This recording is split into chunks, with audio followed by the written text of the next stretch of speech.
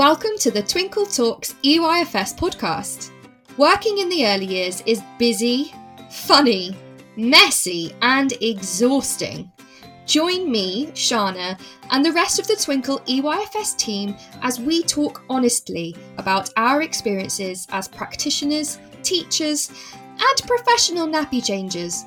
Whether you're listening to increase your CPD hours or catching up on our antics whilst driving home from work, Twinkle EYFS will share everything you need to know about all things early years.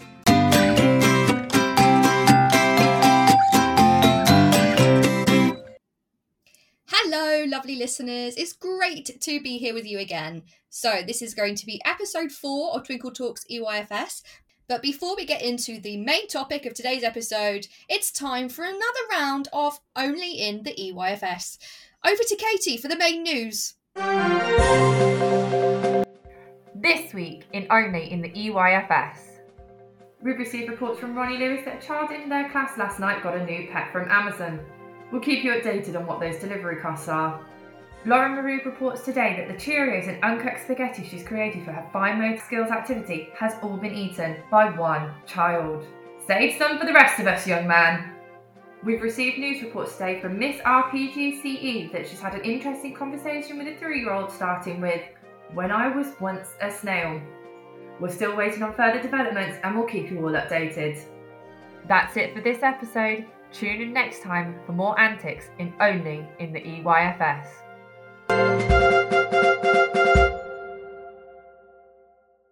So the reason we have dubbed this episode You Just Play All Day, and note the speech marks that are in there, I feel like as early years practitioners, whenever we tell somebody who doesn't work in the education sector, possibly even some that do, maybe just higher up in the year groups, that we work in early years, this is the standard response that we all get.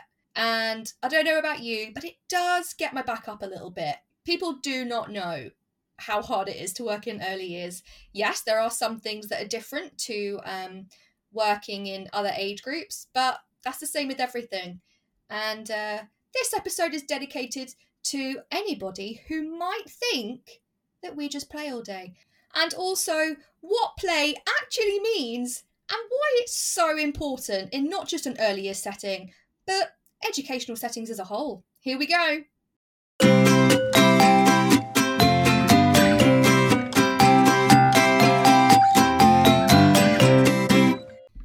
So I've just listened to myself back and I sound really angry. I promise, I'm not angry. I'm just really passionate, okay, about how hard we work in the early years. And I want to scream it from the rooftops, okay? So I'm not cross, I promise. I feel like it's one of those trigger phrases, isn't it? There's other things like, say if you say to anybody who's not in the education sector that you're a teacher, no matter what age, they're like, "Oh, you get all those holidays, don't you? Oh, you just work 9 till 3, don't you?" And my little eye just starts to twitch in the corner like, "You don't understand." So this is just a friendly episode to say, guys, actually there's a lot more to it, and here's why. So I want to start off by talking about what the word play actually means. This might sound like a really silly question, but actually only through doing my teacher training and going on training throughout my career have I really realised how diverse the definition of play can actually be. So I did some research, of course, for the podcast, and I have an article here called "The Importance of Play in Early Childhood Education." The article defines play in quite a few different ways, actually. So one of them is it should be personally motivating. Of course, the child should be wanting to do it.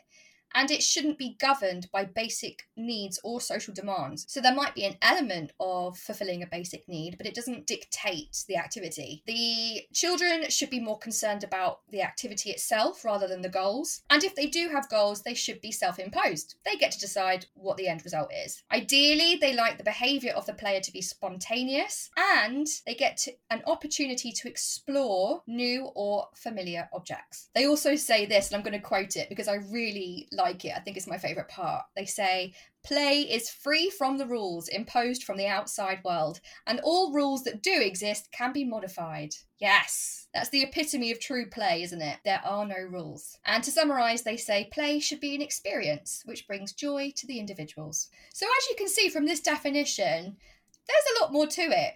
Perhaps if you are one of those listeners that think, oh yeah, we do just play all day, or you have a friend who works in the early years and think, yeah, they do just play all day. Well, when you say play, are you thinking of games, colouring, the children just not having any structure, practitioners just watching the children do what they want, not engaging? Those are the kind of things that might subconsciously come up. But this article proves absolutely not at all. There's really a lot to it. And also, the kind of things that are involved in play can be involved with learning. And it is, especially in early years, and I'll show you why. So the first part, when it says play should be personally motivating, well, you might have listened to a previous episode where we were talking about how we plan activities for our children. No matter what approach we use, we always have the child's interests at heart so that they are motivated to do it. There you go, that's one way. Another thing they say about exploring objects, absolutely. That is part of learning, especially in early years. We introduce new concepts, we introduce new topics, new objects, new people, and we give them a chance to explore it. They sound the same to me, learning and play at the same time. Another one, players should be able to apply their own meaning of play activities.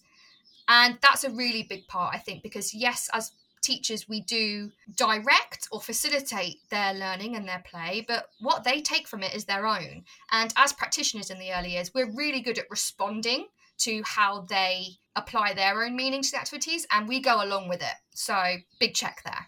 Now, of course, there are a couple of differences that we have to address. So, for example, children should be more concerned about the activity rather than the goal of the activity. Now, this can be true or false for activities in the early years. There are some activities that we plan where, yeah, we want the children to be more concerned about the activity rather than the goal. Worrying about the goal is our job. We have picked this activity for a reason and we want to have a certain end result by the end of it. The children doesn't have to be aware of that. They could be subconsciously learning through play. That's cool. On the other hand, though, there may be some activities where we do want the children to be actively aware of the goal. They're still playing, but they do understand that there is something at the end to be gained. The quote that I like really well, play is free from the rules imposed from the outside world, and all rules that do exist can be modified. That can be both true and not true at the same time, can't it?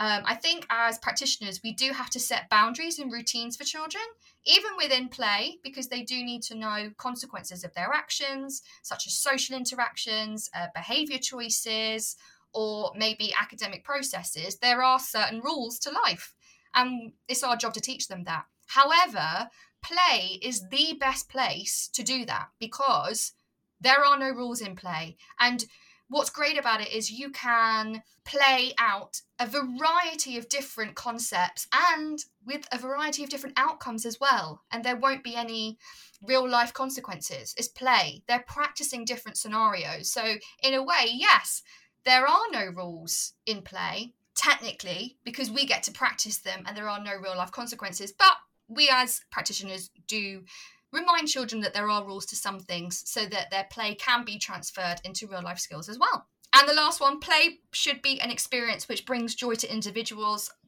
Of course, learning should be fun too. Who said learning should be boring? Flip it on its head. Oh, play isn't learning because it's too fun. Well, hang on a minute. Who said learning needs to be boring? I'll just throw that out there.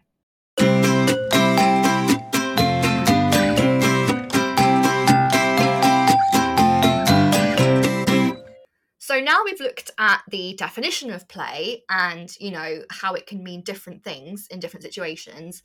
Let's look at it in an early years classroom and what it looks like. So we have to follow the early years framework in England. And in England, what we have to assess children on are 7 areas of learning.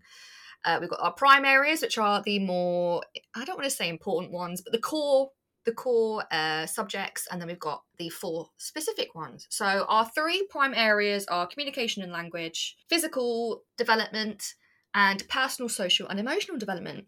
And we also have to assess our children on the specific areas. So that's literacy, maths, understanding of the world, and expressive arts and design. So how does play fit into all of those assessment criteria? And what learning do they get in each area? Well, let me tell you. Let's just start off with communication and language. Oh my goodness, do children pick up so much vocabulary while they are playing? And it's not just from listening to children, it's from playing with the words that they're using. You'll see so many children in the role play area speaking like they've never spoken before. If you ask them a question on the carpet, these are the children that say nothing. But if you get them in a role play area, oh my goodness, do they not stop talking? And that is what it's about. That is what it's about. The vocabulary that they pick up in role play is so important. And I think as well, what I've particularly noticed in my experience is the importance of play for children with English as an additional language. For many, many, many years, the children that come into my class, we have refugee families, we have families that have come from different countries for work purposes, just because they want to move here. And so their children are young and they haven't learned English yet. You would be so surprised at how quickly they pick up the language. And I'd love to say that, oh yeah, it was me, I'm just a really good teacher. No, it's not. It's not at all. It's play. They develop so much language through play. And the difference that you see from the beginning of the year to the end of the year, the amount of confidence they have to use language. You might often find children with English as an additional language, they go through something called the silent phase, which is what I learned at university, where they're just taking all the information in. They're not ready to speak yet, but they're listening. They're taking in your language and they're understanding it, they're comprehending it. Then when they feel confident and ready, they start to speak, which is often why you see in role play, they talk because they feel confident talking during play. If you ask them a question on the carpet, that's a completely different scenario for these children, so they don't feel as confident, so they might not speak. So the importance of play in language is so obvious here, because children speak so much more and develop so much more, play with language so much more through play. They wouldn't get that if you just had a grammar lesson at 3 years old. Oh God, I don't want to imagine that. What about physical development? It's been widely documented that physical development and emotional development and cognitive development all work together. It's all really important. This is when they take risks. One of the assessments is, to be able to take safe risks, maybe using climbing frames, maybe using PE equipment, maybe even just scribbling on a piece of paper, fine motor. It doesn't matter what they're doing, they're just scribbling. They're playing with the pencil. And in doing that, they are practicing those skills. They are building those muscles. So as you can see, it's really important for physical development as well. Now, our last prime area, personal, social and emotional development. Oh my goodness, does play have a massive role in this? I've already kind of touched on it already, so I won't go into too much detail again, but it's all about interaction and playing with different scenarios, putting on different roles. Children love to play mummies and daddies, princesses and dragons. They love to play aliens and things like that. And so they get to take on different roles and personas, and they get to say things that they might never get away with if they were being themselves. And that's so important, because through play, through doing that, they understand social cues. They learn how to turn take, to play with other children, and also to take on other children's ideas. If you weren't playing, I don't think they'd have the motivation to want to play with others and socialise with others, Of course, there are children, I myself included, I'm quite an introvert. I don't mind spending time by myself, and I can often, entertain myself. And there are some children that are like that too. But there is always still an element of social interaction during play. They might be pretending to be something by themselves. As in another episode, they might have an imaginary friend. They might be using toys and pretending that they're alive. So there is always a social aspect in play. And it is so important for children to role play scenarios that they might come up with in their real world that they have practiced already and they can deal with. So big tick for play there. Going on to our specific areas, literacy. Now, this is probably one of the harder ones, I would say. And I love literacy. I love reading. I love phonics. I love writing. These are like my favourite subjects. And it's really important for me to make sure that there is always play involved with it, because they need to love to read. They need to love to write. They need to love to learn sounds before it gets really, complicated and really quite deep. Because if you turn them off straight away, that's it. They're gone. And it's really hard to get them back. I absolutely love reading. It's one of my favourite things. I read all the time. I'm a massive Poirot fan, so big nerd over here. But it was something that I always loved when I was a little girl as well. And that love of reading has really stayed with me. And there's a lot of reasons why. Role play. You get to act out the story. You get props, you get to make a little small world area and the children can see it. Other things for reading is what I love doing with the children is we make up our own stories. So I've already spoken about helicopter stories in another episode about snack time. But what we do as well is we might take a very well-known book that we already know, like Dear Zoo, for example, I absolutely love doing. So we take the wonderful story, Dear Zoo, and we play with it. We make it our own. So we'll add chapters, we'll add animals to say, oh, okay, what did the zoo send me today? And some of them are hilarious. They'll say, oh, the zoo sent me a donkey, but he was too kicky. And so I sent it back and I'm like, yes, let's play with the story. Let's develop it. Let's make it our own. And that makes it much more exciting for children because they're playing with it, but also they have ownership over it. They're becoming part and one with the story. And you can only do that through playing with it, through loving the reading. In terms of writing, I am a big advocate for not writing too early. People have different stances and that's absolutely fine. There's no right answer. I would argue that gross motor skills and fine motor skills, you really have to get them right before a child, holds a pencil. I'm actually thinking about doing another episode specifically to do with that. But it's about, with writing, just again, loving doing it. So yeah, if they're scribbling across a page, fine. At least they're practicing and they're loving what they're doing. It doesn't have to just be a pencil either. It could be chalk on the floor. It could be paintbrushes.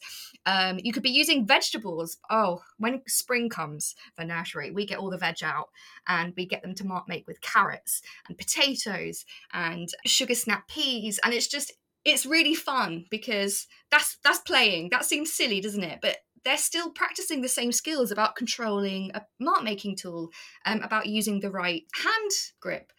And it's just so much more fun. And the children are going to remember it as well. So things like, we do something like Do Disco, Squiggle While You Wiggle, Funky Fingers.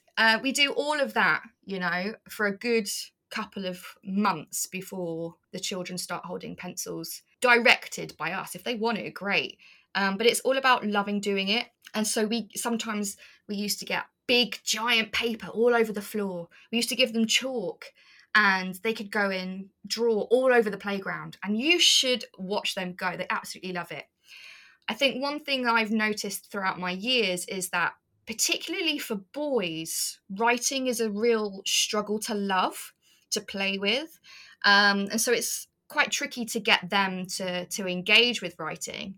But if you involve play, watch them go. And this is not to say that it's always boys that struggle with writing. It could just be your reluctant writers. So there's one thing that I absolutely love doing. In the nursery I used to work in, we had remote control cars or even just toy cars. And what I'd do is I'd sellotape the pens and the pencils to the cars because the boys absolutely love rolling the cars around. So just stick a pen on it.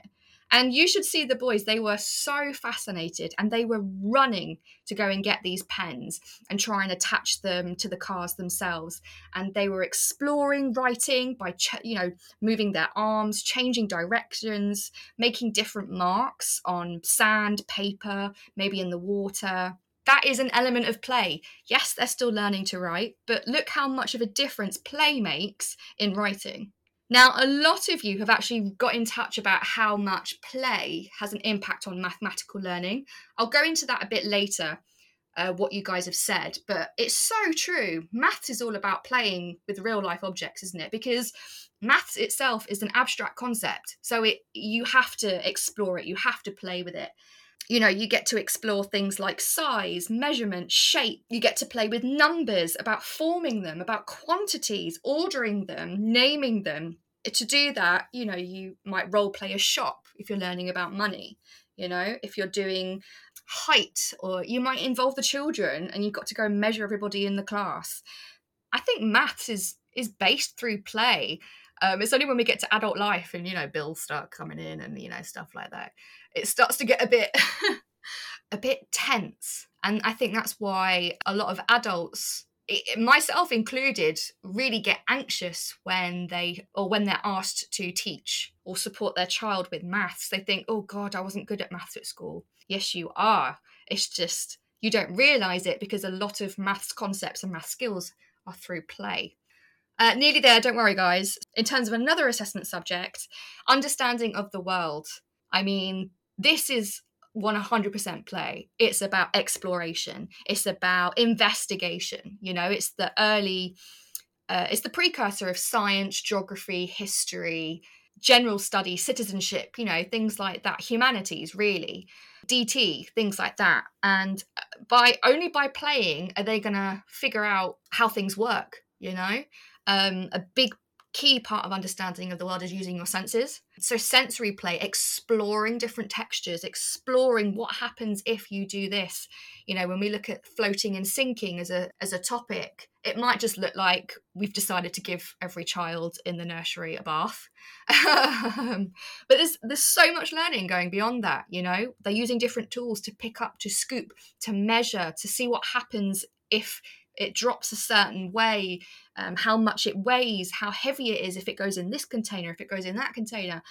And only by playing can you do that. If they just sat at a table and you told them how that happened, it's never going to sink in, is it? It's just never going to sink in. Only by doing it, only by experiencing it yourself, do you really quite learn it. So for them, they're making discoveries all the time in understanding of the world, and 90% of that is through play, for sure. Last one, expressive arts and design. I mean, this is the most creative of them all. So of course, play goes hand in hand. Not only are we teaching them to, you know, hold a paintbrush and paint a pretty picture, let's explore the colours. What happens when we mix red and green? I don't know. Let's give it a go. You know, what happens if we use this texture? Do you think we could use this glue? Is this going to work? And just keep playing. Music, that is all about playing, isn't it? Oh my goodness, I used to dread music because it was so loud. At some point, I would also put the music instruments in the garden, you know, when it was nice and warm. I was like, yes, you can explore to your heart's content and play with the instruments, but please outside because I'm going to get a migraine. But actually, it's so important. They're learning about rhythm, about pace, about pitch, about volume, about timbre, all of this stuff that it's so subconscious, but they're doing it through play. That's such a great way to learn, isn't it? And if you think about all the amazing creative role models that are out there for today, they play with their materials, their resources, and the results are incredible. And it's also something that's really individual to them. And all of our children are individuals, and that's what we want. So I feel like I'm doing a TED talk on why play is so important, but I really felt like I needed to go into detail. So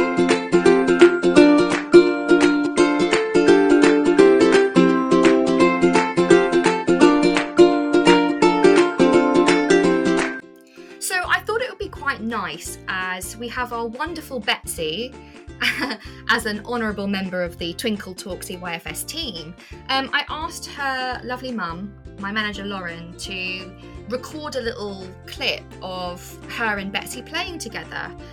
Just a bit of fun, nothing, you know, scripted or anything, but just to give you an example of how much a child learns through play. So she's going to play the clip, and then after I'll tell you just how much she's getting out of it. Let's have a listen.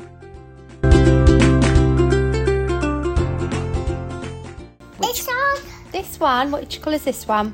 Pink. Pink. Oh, feel it. How does it feel? Nice. It's all dusty. It's all squashy. Oh, it is. It's sticking to the table, look. I wonder what happens if you mix it with a different colour.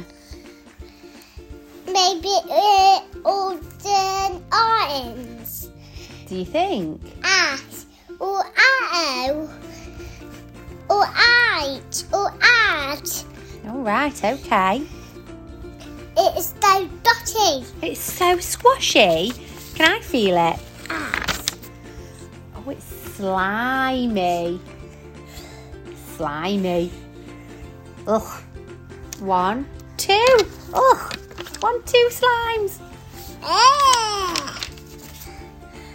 What are you doing?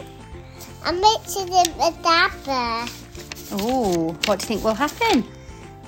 Maybe it will turn purple. Oh, it might turn purple. Like when you mix the paints.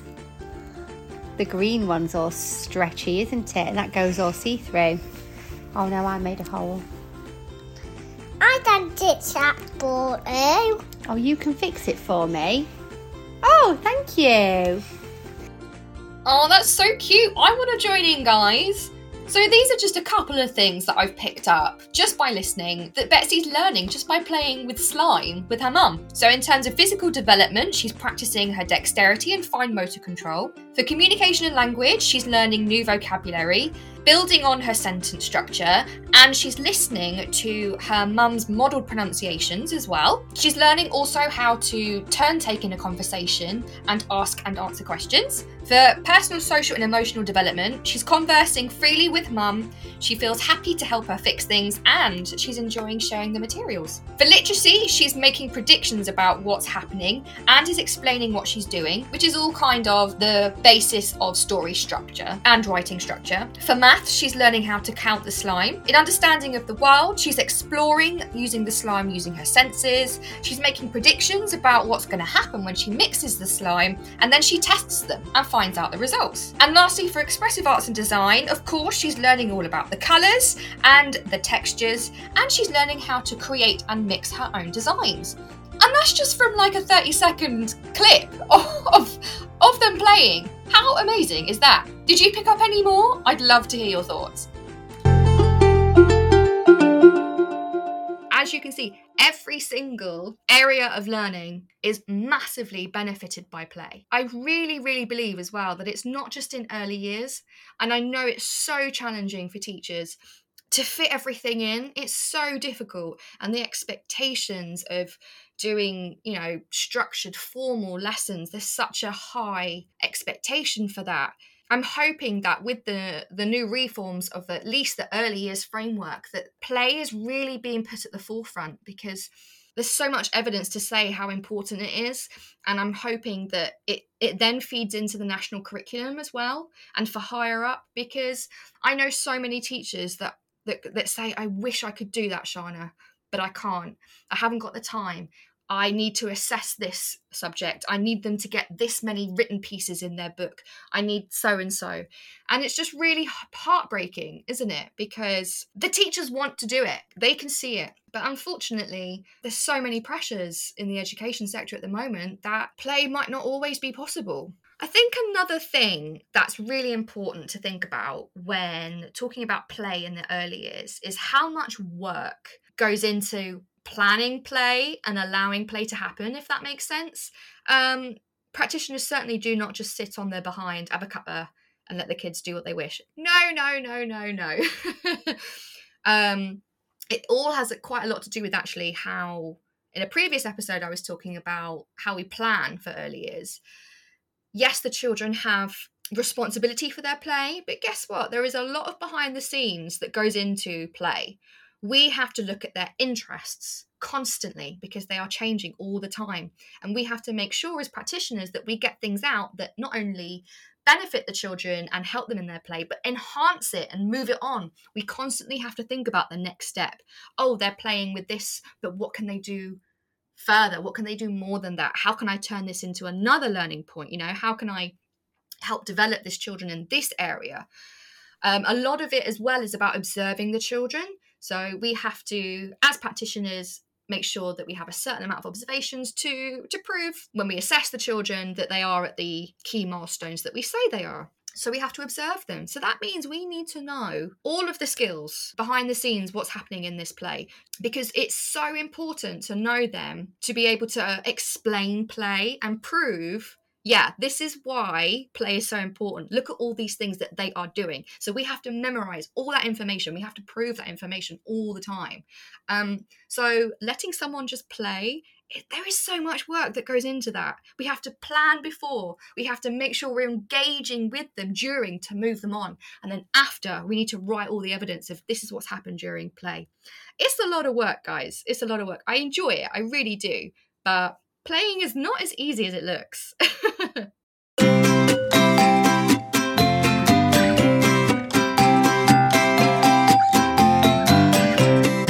So I also put out a poll to really find out how much time is dedicated to child-led learning, free learning, play and learning time, playtime, whatever you want to call it in early years. How much time is actually dedicated to that in our timetables? And the response was mixed, actually. But what was more interesting was the responses as to why. I asked you guys how much time during an average day would your children have child-led free play, etc., etc. And from those that answered, 4% of you said under an hour a day, 34% said between 1 and 2 hours a day, 43% said between 3 and 4 hours a day, and 19% of you said 5 or more hours a day was dedicated to free play, including 2% that said they do it all day. The comments about why your settings have those set amount of times were really interesting, and I'll go into that more in a moment. But first, I wanted to share some of the comments you made about why play is so important in your settings. Mr. Noakes' teaching journey has said play has worked well for their class by stacking cups to help learn how to count to 10 and then extended up to 20. Fantastic. They're playing with cups and look at what they're learning. Amazing. The assistants say for maths, it really benefits them using play. More recently, divisions, but also identifying quantities by dividing Lego figures into groups, for example, or a memory game to identify quantity connected to a number. Amazing! Yes, I love building blocks such as Lego and Duplo and other things. They're so versatile. And kids love to play with it. So yeah, let's use them in our lessons. Alicia says at one point she was playing a game with a child where they had to colour emotions that matched the zones of regulation. That child went back to their lesson and coloured all their work in the correct colours to the zones all on their own. See? How wonderful is that? And I know colouring sheets and colouring in get a bad rap, but sometimes actually it's really beneficial. I, for one, love colouring, and I know there's a lot about mindfulness and mental health, and this, as you can see here, about the zones of regulation, has really helped a child connect with their emotional states just by colouring. That's just, how amazing is that? We have one of our wonderful ambassadors, Ashley, again, to share her experience as well of how play has had an impact in her setting. Let's take a listen. I think one of my favourite moments, it happened a few weeks ago actually, and it was a group of boys in my outdoor area. They were taking all of the cafe resources out of the play shed and they were setting them up on the stage. So we had a cook, a waiter, we had customers, and I pretended to go to the cafe, and I just remember saying, I'm not sure what to order because I don't think you've got a menu. And one of the little boys jumped up, he grabbed a piece of chalk, and he started to create a menu independently on the big chalkboard using his Phase 3 phonics. And it was just absolutely wonderful to see. He wrote things like pizza, chips, beef burger, and then he was discussing with his friends how much it should be. So then maths came into it because they were writing £1, 50p, 10p, 1p. And then that vocabulary was then being used amongst the other children, depending on their role in the cafe. And it was just great to see them all working together. And I just realised, like, wow, play is so powerful when it's done right. You know, it has such a massive impact. And I had a wonderful cafe experience. Amazing, Ashley. Thank you for sharing. let's have a look at now your responses to why your settings have the designated amount of play as you do and the possible barriers to having more or less. So we've got Yale Hannah here, and she says that on average she gets about 1 to 2 hours of child-led play a day. And she says the reason for that is trying to fit everything into the curriculum is challenging enough as it is. And that, I think that's really true for a lot of schools, a lot of settings, is that there is so much pressure to fit all of the curriculum into your timetable that the first thing to get cut is playtime, isn't it? Oh, the children didn't understand their writing, so let's take a bit out of child-led to catch up. And that is so true for everybody, isn't it? And that's nobody's fault at all. That's just the climate of early years at the moment, and the pressures that we have to deal with. The child-led is the first to get cut. Kimmy Elder makes an interesting point, actually. So she works in a mixed class. She says, I work with a small nursery and reception group. The 2-year-olds are entirely child-led free play, unless they want to join in with the focused activities. For the 3-year-olds, I tend to give a couple of focused adult-led tasks in a day, no more than 15 minutes each, maybe twice a day, depending on the group. And the reception children usually join in with the 3-year-old task, and then I extend the learning for them, so they are focused for a little longer. But mostly my day is child-led play. I'll always have phonics and maths activities as part of our continuous provision and writing activities. And after that, they pretty much access what they like. So this is another barrier, isn't it? That, yes, okay, the timetable is one, but also what happens if you have a mixed age group? They have different levels of play. Some children actually need more focused time than others. And how do you juggle that? That is so tricky, isn't it? You know, and I'm sure some of you out there have mixed reception year 1, year 2 classes. And how difficult must it be for perhaps the year 2 children to sit and try and do learning while their reception classmates are going for playtime? Like, it must feel really difficult, and that's a really big challenge for a lot of practitioners. We've also had some insight from a childminder. So Melanie Kendrick says, I'm a childminder, so the majority of my day is free play. What is out is determined by their interests and next steps. Amazing. Thank you, Melanie. And they have to follow a curriculum too. And it's really important. So I'm glad that Melanie is able to do majority of her day free play. And lastly, Kelly Tanner says, realistically, she gets about 2 hours or so, which is less than she'd like. But it's a tricky setup, as we also have nursery in year 1 in the same space. So here's another barrier. You might have an outdoor space that's not entirely yours. You might share it with another key stage. And that is really challenging, because that then cuts your time, doesn't it? Because you only have a certain amount of time to do child-led play. And that will impact on your timetable. That will impact on the things that you can do. So that's another barrier. So I think what was the most interesting about the comments that you sent in is that there is this idea that, you know, some people think, oh, you're in early years, you just play all day. Actually, we don't. We don't play as much as you think, you know. It's really difficult. We have an entire timetable to fit in. We have so many pressures to do X amount of literacy, X amount of phonics, X amount of adult-led, X amount of assessment, that sometimes there's just no time for play, and that's the easiest thing to get rid of, because no one's going to come down on you for it. There's not going to be consequences for it. Okay, so we're coming to the end of our episode now. I feel like I've talked a lot, so I'm really sorry. This is clearly something I'm really passionate about. I hope you guys are as well, and that it resonates with you. This is a conversation that I'm sure will be going on for years and years to come. You know, the importance of play. Things change in the environment as well. So who knows what the discussion will be like in a couple of years' time. But I also just want to make it clear as well that, yes, play is super, super, super important. But there is also space for focused learning. I think it's really about a balance.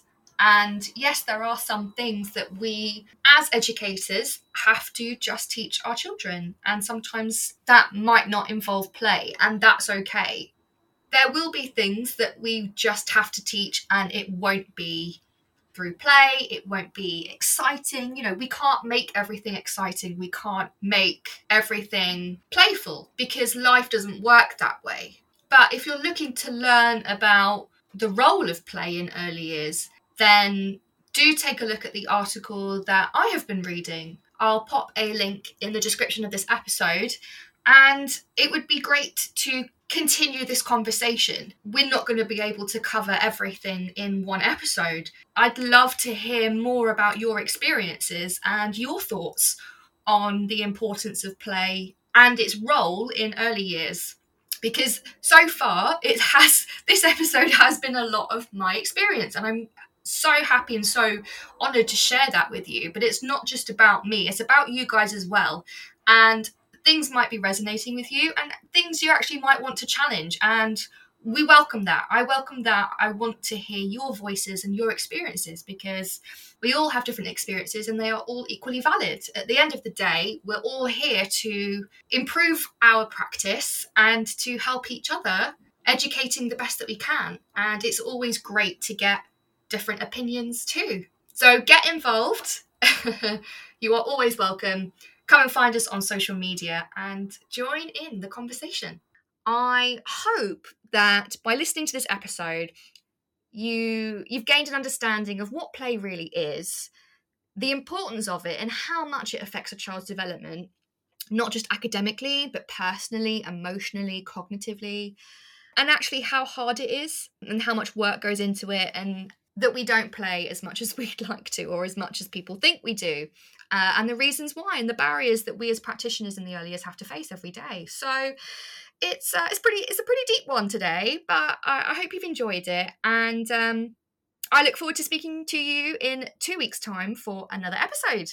Have a great day.